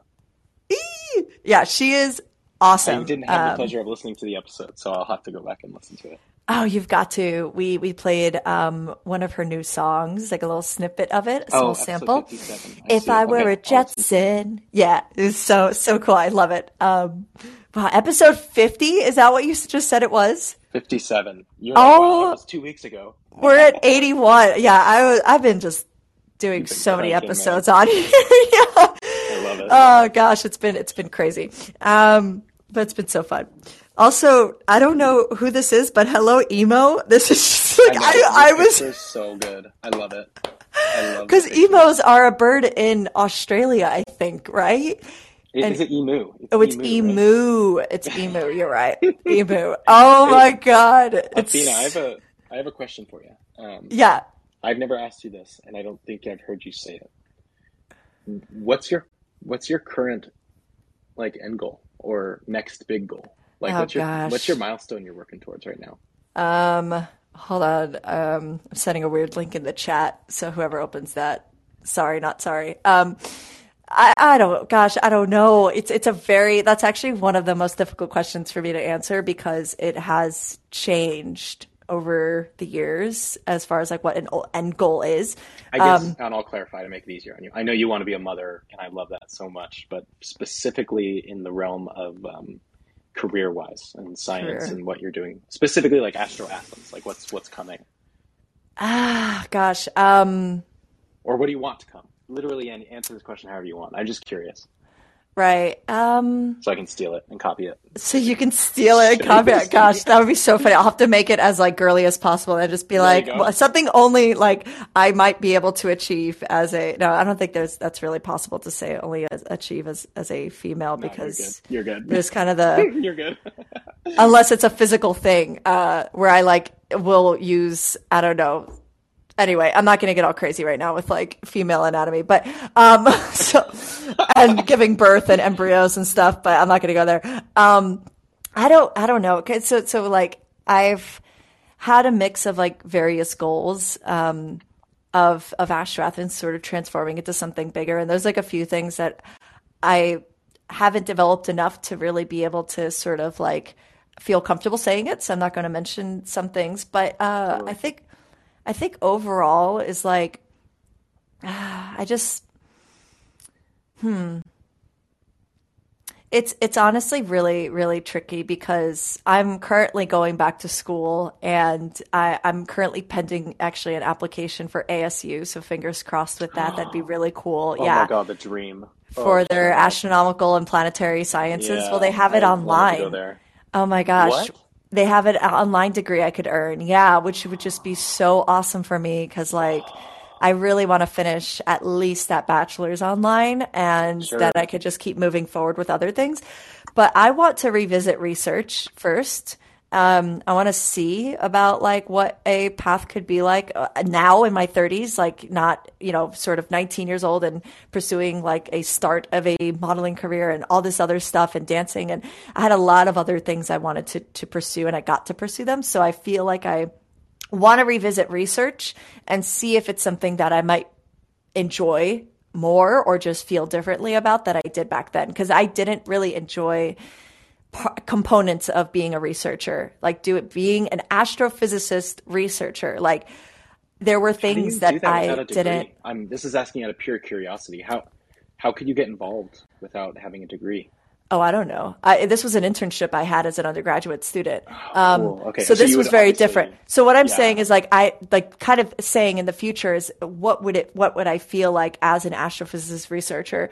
Because I had like samplings of it, I did like 4 years of various different like types of, sponsorships and scholarships and awesome partnerships with mentors.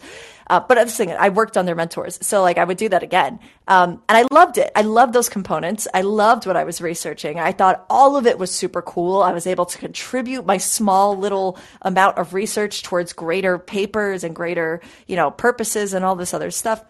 But there were things about it that, just didn't resonate with me, which was mainly sort of like I really like being physically like expressive, so dancing, moving, acting, teaching, speaking out loud and stuff like that. And I have to really sort of like hone all of that in and then just focus all that energy into the computer or the displays in front of me.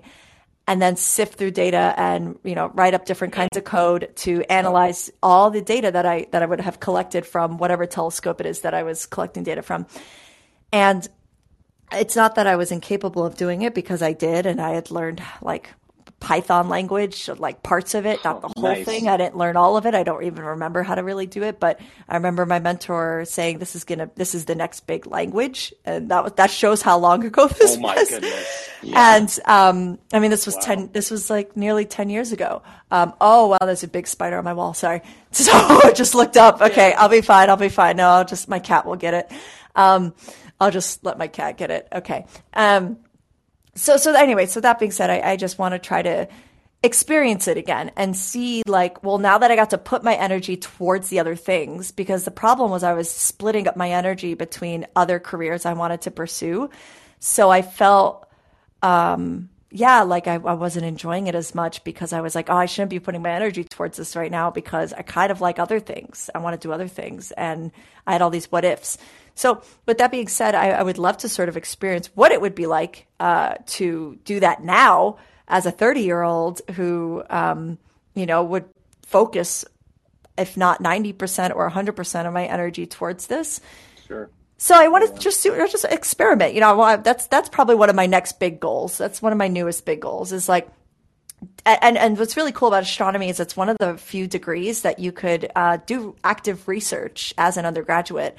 And a lot of the other scientific degrees, you can't really do research until you're in graduate school. But astronomy is one of those rare ones where you're able to actually like conduct research and possibly have your name published in journals. Wow, I didn't know that. That's cool.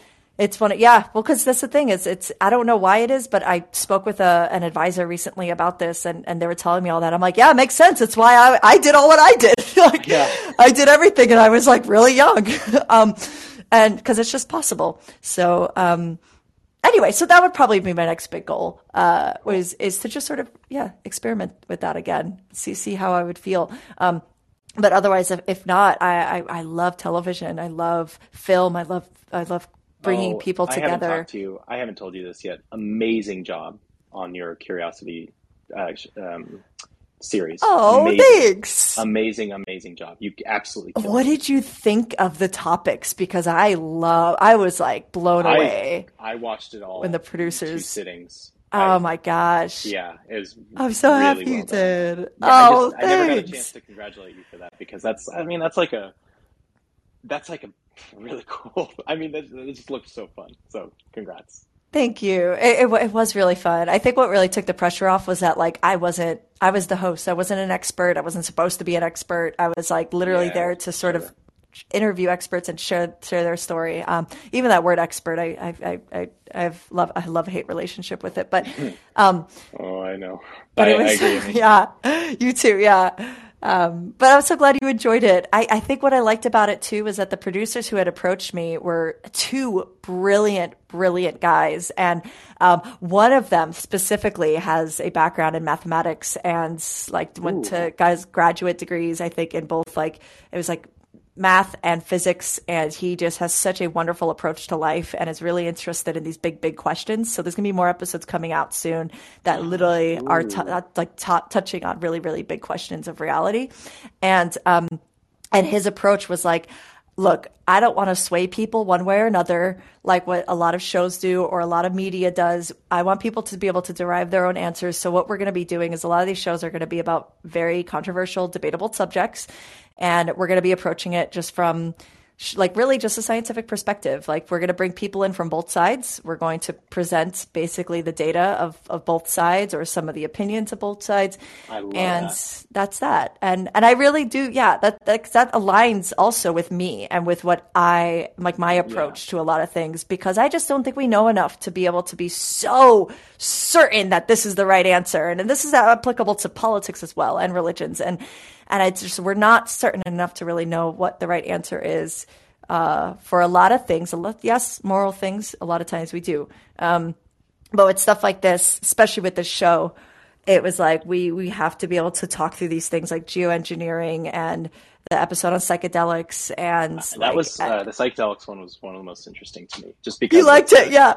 That was an area I don't know much about, and so that one really same. I couldn't put it down. It was too good. Athena, you're on IMDb, right? I think so, because yes, IMDb. So cool. Dude. Sorry, that's cool. I'm glad you mentioned that, because I knew I was a very long time ago when I had done like a couple smaller things when I was pursuing acting, but I forgot that I probably I wonder if I could add Curiosity Stream to it. Well, it's on its own. Like, Suppressed Science is its own TV series on IMDb, and you are. Oh, I'm in it. You're in it. Yeah. Oh, good. Okay, and sweet. I don't have to add anything. Yeah, it has your other stuff here too. Okay. Oh my gosh. I don't want you to pull up any of this vampire stuff, please. I definitely won't pull it up. Don't worry. I'm not looking at it right now. Oh gosh. Sure. Anyway. No, it's just got really normal things like NASA's unexplained files. Strange evidence. Yeah. And futurism like news. Oh, it actually has all of this. I see on here. Yep. Just the normal stuff. Okay. Because it also has, I did a very small role for, what was his name? The producer of Sex, Drugs, and Rock and Roll. It was like this show. It was like a weird acting role. Anyway, but that doesn't matter.